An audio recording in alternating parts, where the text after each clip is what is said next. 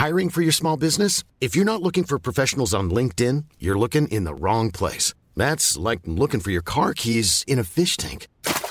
LinkedIn helps you hire professionals you can't find anywhere else, even those who aren't actively searching for a new job but might be open to the perfect role. In a given month, over 70% of LinkedIn users don't even visit other leading job sites. So start looking in the right place. With LinkedIn, you can hire professionals like a professional. Post your free job on linkedin.com/people today.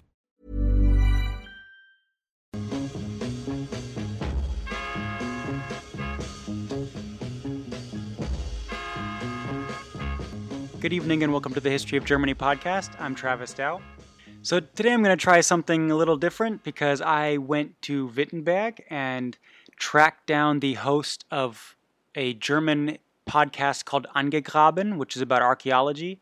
So I tracked him down and we talked about the Nebra sky disk and some other topics. He's kind of an authority on the topic because it was at the museum that he used to work at. So the interview itself is actually on my German feed, but the interview sounds a little bit like this. Hallo Travis, ich bin der Budler, bekannt aus Podcasts wie Angegraben und ganz neu, genau, Das geheime Kabinett. So to get something from my English feed, I thought maybe the best way I'll go about this is summarize and translate what he said. I'll do my best. If someone has any better ideas on how to handle this in the future, I know I'll have some English topics, like guests, and I'll have to figure out some way to have that content on my German feed and vice versa. The interview open on one screen and Nebra sky disk stuff on another screen, and I think I can put the two together and come up with some English content here too. So again, this is a rough translation of our interview and kind of a summary or paraphrased version of it. So der Budler basically sets the tone of the significance of the object. So the Nebra sky disk is about 32 centimeters in diameter, or about a foot in diameter, and it's really unique, and that has in turn kind of become a famous artifact among German museums, quite uniquely so actually. So we're talking a disk of bronze from about the early Bronze Age or Middle Bronze Age. So about 3,600 years old. And in the story of the sky disk, what's also famous is the discovery, because it was only discovered about 15 years ago, around the turn of the millennium, let's say, and it was found illegally by sort of treasure hunters. It was found near Mittelberg, and Mittelberg is kind of significant in its own right because it's always been inhabited, because it's kind of in the middle of trade routes, and it's just a very fertile area, and even today is known for its wine. In the area there's a lot of burial mounds, also an Iron Age fortress. And that's basically the area where the sky disk was buried. Now the Iron Age settlement also of course drew some grave robbers and sort of treasure hunter folk, that kind of walk around with their metal detectors. German law strictly prohibits that. So you're not supposed to just go out treasure hunting and messing with archaeological sites. And needless to say, the reason behind this is that if people just go out and, with metal detectors and start digging for stuff, obviously the context and, the objects themselves get damaged, and it's just really hard to kind of put together the way it was found and get the whole picture. Obviously, metal detectors only find metal, so any other objects out of wood or ceramics or anything else doesn't even show up. So, is easily overseen or just destroyed by shovels.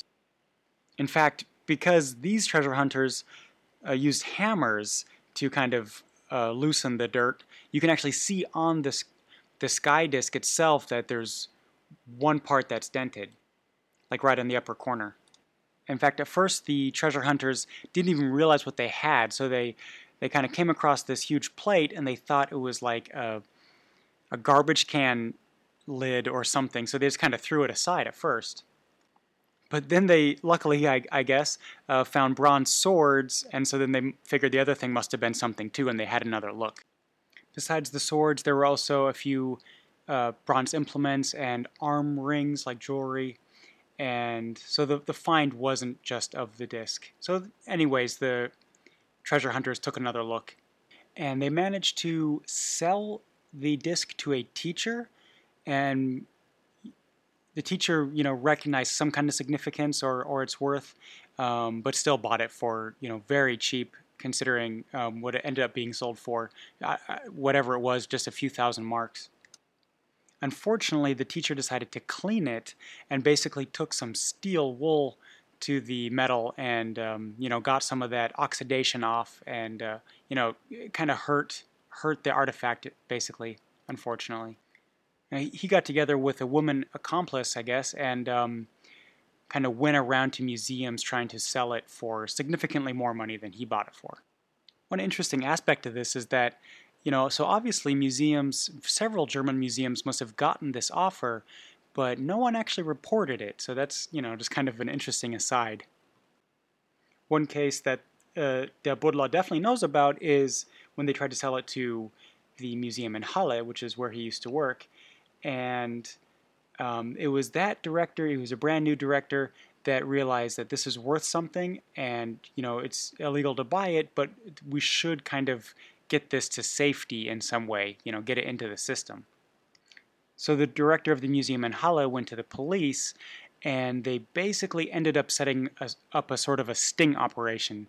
So what's kind of funny is that, so this happened in Basel in Switzerland. They set up the sting operation, and Mahler, the director of the museum, decided to be the buyer, and because, and basically he pretended to be someone that would restore it and be interested in it, and so he got a kit from one of these restorers of all these, chemicals that would identify its authenticity and that kind of thing.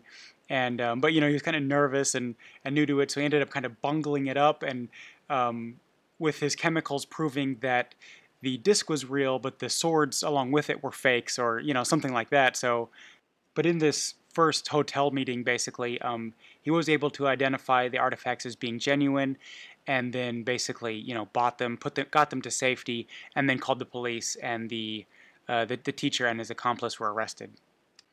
But at that point, it wasn't really clear where the disc actually came from. So they gave it a different town's name because that's kind of where they thought it came from. But one of the original treasure hunters, in a plea bargain to get a lighter sentence, decided to cooperate with authorities, and then showed them the original spot, and they were able to kind of identify exactly where in the ground it came from and examine the surrounding area, basically. So that takes us back to Mittelberg and Nebra. Now, regarding the piece itself, well, actually, the other stuff it was found with, so the bronze swords, for instance, were, again, dated to the early Bronze Age and had had simple decorations in it, and pretty nondescript, a full-handed sword, possibly fancy enough, like decorative-wise, that they weren't really used for weapons, but more as kind of a status symbol, or, just to kind of show some sort of rank. But now, if you do look at the disc, it's, again, about a foot in diameter. And the most obvious thing is that it has a full circle of gold on it. So it's, overall it's bronze, which is oxidized to kind of a deep green. But there's a full, pretty large gold circle on it. And then what's obviously basically a crescent-shaped moon on the other side of it. So, on kind of each side. And then there's 33 stars, little gold dots all around the disc. Now, the crescent moon is obviously a moon, but it's, still debated whether the full circle is a full moon or sun or what. Now, what's interesting about the stars is that they're pretty evenly dispersed around the disk, but there is one kind of grouping of 7 stars. And with 7 stars, you kind of think of the constellation Pleiades, or is part of the constellation Taurus, but it's also known as the Seven Sisters, like that group of 7 stars. And the Pleiades, obviously play a big role already way back in kind of dating when to either, I can't remember if it's harvest or plant. When you could see the Pleiades, it was certain that you had to do something. And then also the one theory says that the crescent moon and the full moon could play a role because in a moon calendar, it shifts regarding to a solar calendar, and so you basically have to check if the moon is in one position, then that means you're right. If the moon is in the other position, that means it's wrong, because that means the moon calendar has shifted too far. So there was a way to tell, even on a lunar calendar that shifted, there was still a way to tell whether it was the correct season or not, based off of the Pleiades and kind of where it was and how the moon was around it. So that's one theory. But what is also certain about the disk is that it was changed after its creation a few times, like kind of amended to or altered. For instance, on the edge of the disk, on both sides, there's a gold arc was kind of amended to the edge. So again, it's kind of a certain angle, and basically from one side it would be sunrise, and the other side sunset, and the latitude about fits for it to be in the Middleburg region, or at least latitude, that you would see if you lined up the disk with the Earth, you imagined the Earth being flat, then you wouldn't see the sun rise past the golden arc on one side and set on one side, and you wouldn't see it rise on the other end, like the solstice on the other side. So you could basically see the extremes of the sun rising and setting. And like I said, those arches were brought on later. So on one side, they actually took off the stars to make room for the arch, and on the other side, they didn't do that, and so obviously they must have thought it was too much work, and they just stuck the arch over it. And then regarding the stars, another interesting thing is that there's 32 or 33 of them, and I forget which, and that also might not be a coincidence, or it's 32 rather, 33 with the moon. And that's important because every 32 solar years are 33 lunar years, or vice versa.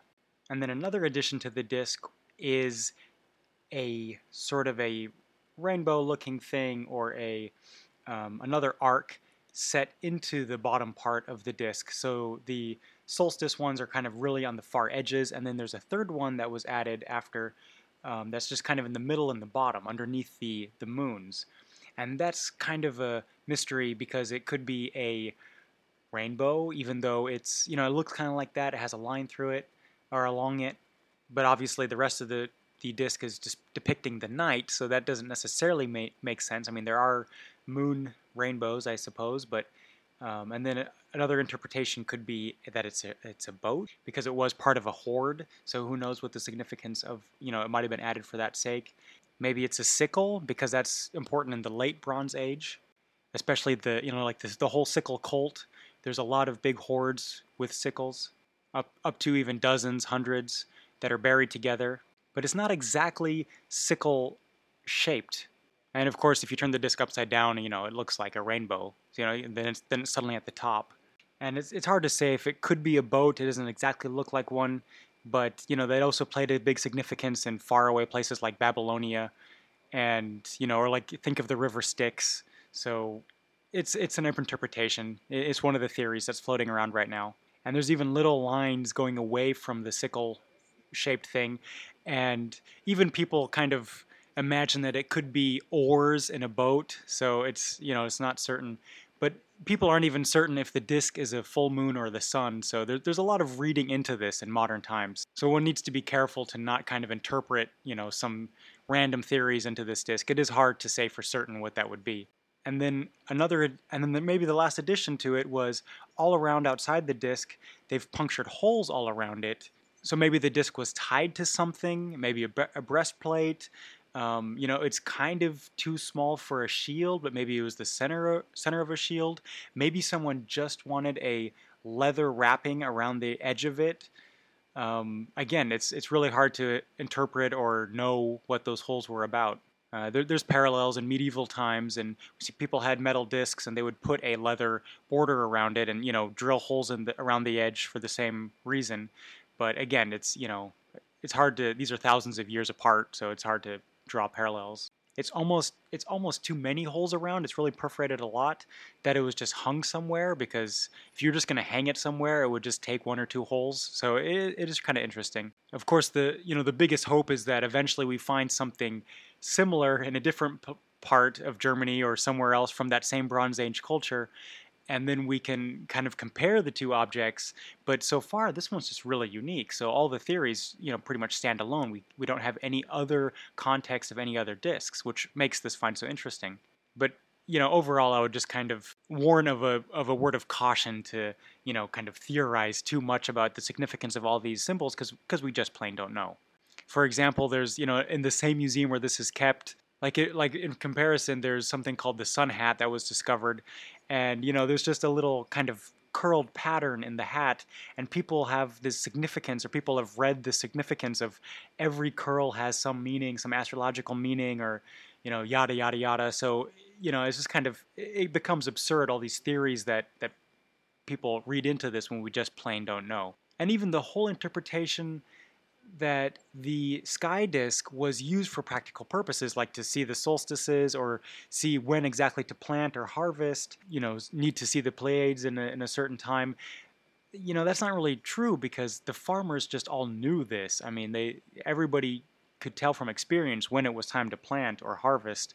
So, it's even kind of silly to even look at the obvious theory of, this is clearly showing certain time of year or solstices. People knew it anyways, or it just wasn't important. Even the main theory that it was a practical kind of disk is, not really necessarily true. And then, of course, it's also interesting that the disk was buried in a hoard, and in central Germany we have all kinds of these hoards buried, and there's no human remains around the thing, so it's pretty interesting, like, why people bury hoards. Like, is this just a bank, a hiding place? Is this meant for, is it out of respect for the objects themselves? So there's all kinds of interpretations on why people even bury hoards in the first place. That's hard to say. Is it the same as like Viking or Anglo-Saxon hoards? These are 1,000 years before that, so it's hard to even really say or draw a comparison between those later Anglo-Saxon finds or Saxon finds and these, even though these are in Saxony. There's just such a big time difference, it's hard to say. And then, of course, one of the theories of why people buried hoards in this age was because of that volcano in somewhere on the Mediterranean, I think it was Greece, and that people said that, okay, there was the whole Bronze Age event or Bronze Age collapse, but the dating of this disk is kind of off for that. It's too early or too late. So even that theory, is not necessary. For some of the hoards it might fit, but then why are there hoards after and before? So even some of the more accepted theories, there's always room for debate, let's say. And also the volcano probably wouldn't have had that big of impact this far north, but it is conceivable that because of all the trade back and forth, north to south, through this part of Germany, that maybe if the Mediterranean area collapses or goes through a recession, let's say, then obviously these trade networks further north, even in Saxony, would have had less of an impact and might have also been in decline. So even with some delay, possibly. So it's hard to say. And it's been compared to even Achilles' shield, because even from Homer, even that shield also has the Pleiades on it. So but again, it's a superficial similarity or even a coincidence. But people have pointed that out, obviously, and obviously this would be a really small shield, 1 foot in diameter. There's nothing on the back to strap it to your arm. So that's also kind of a far-fetched theory, if that even is one. But that's one of the interesting things or unique things about, or maybe challenges of archaeology as a science, is because everything starts with just theories, and it's a different sort of scientific method. I mean, you just have to be very careful and compare it to other finds, and those always change as you find more. That's just how archaeology works. Just basically over time you get hopefully closer and closer to the truth, and you start burying or just discrediting older theories. But who knows, maybe they just buried it as a joke, so that because they knew that 3,000 years later some archaeologists would dig it up and be really confused. So Anyway, that's the Sky Disc of Nebra. Now, if you want to hear more, and I should say, if you also speak German, there's a Hoaxilla podcast where they discuss hoaxes and debunk theories and that kind of thing. Really, really cool podcast. It's in German, so But then, of course, another great source for archaeology podcasts is Der Buddler. And I hope to have him on the show again. And if that happens, then obviously I'll try to translate it again. We actually did 2 subjects when I was in Wittenberg, so we'll talk about I'll translate the other one soon. The thing that was brought up in Hoaxilla on that podcast, which is really cool, really interesting, is that this disc is so rare, it's totally unique, that many people thought it was a fraud, or maybe many people thought it was a hoax or some sort of forgery. And so because of that, it was possibly researched better than just about any other German artifact. So in fact, they found out that the tin comes from Cornwall, the copper from the Alps, and just because of the corrosion, they know it's absolutely definitively genuine. So it really is as old as it looks, and people have said it is. And it really does come from that part because they were able to do soil analysis with the area. So that's the thing. It's actually, so now we really know it's genuine because it was believed to be a fake for so long. It's just one of the best researched pieces out there. They've done every kind of test they could think of, basically, which is pretty cool. So I'm kind of experimenting on how to get German interviews into English. So this was my first attempt. I hope it wasn't too bad. I felt kind of like a translator on the fly. I'm listening to the German version on my headphones while speaking in English. Which is kind of a new skill for me, but so I hope I'll get better. It's not always easy, but so I got one more show coming up from Der Buddler, or the Digger is what that would be in English.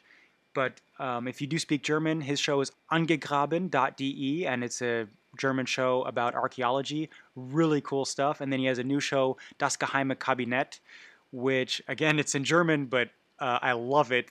One of the last episodes was on the whole history of the relic of the foreskin of Jesus and all kinds of random, objects, interesting objects throughout history. And just really interesting show that, topics that don't fit into his other archaeology show. So, and it's really cool that Der Buddler lives in Wittenberg and he works in the Martin Luther House.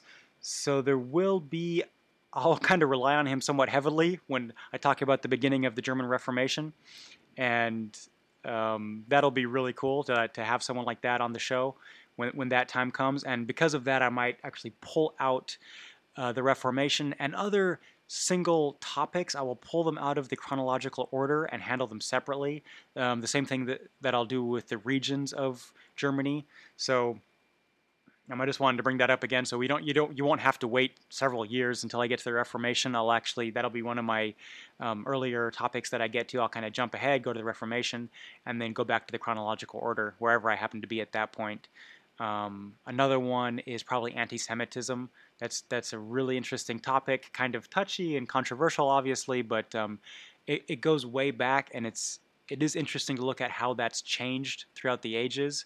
So that'll be another one that I've read quite a bit about it in history, and I'll kind of go over the history of anti-Semitism and how it changed, and obviously the impact in Germany.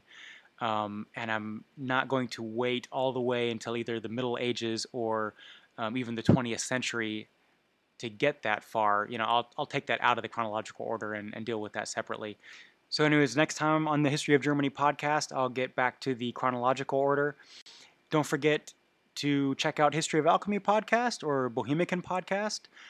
Just go to historyofgermanypodcast.com and all the links are there. Check out the other stuff we're working on. And until next time, thank you very much.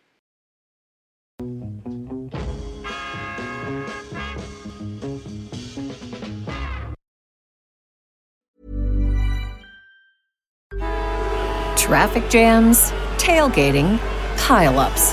Ugh, the joys of driving. How could it get worse? The federal government wants to have a say in what you drive. That's right. The Biden administration's EPA is pushing mandates that would ban 2 out of every 3 vehicles on the road today. Don't let Washington become your backseat driver. Protect the freedom of driving your way. Visit EnergyCitizens.org. Paid for by the American Petroleum Institute.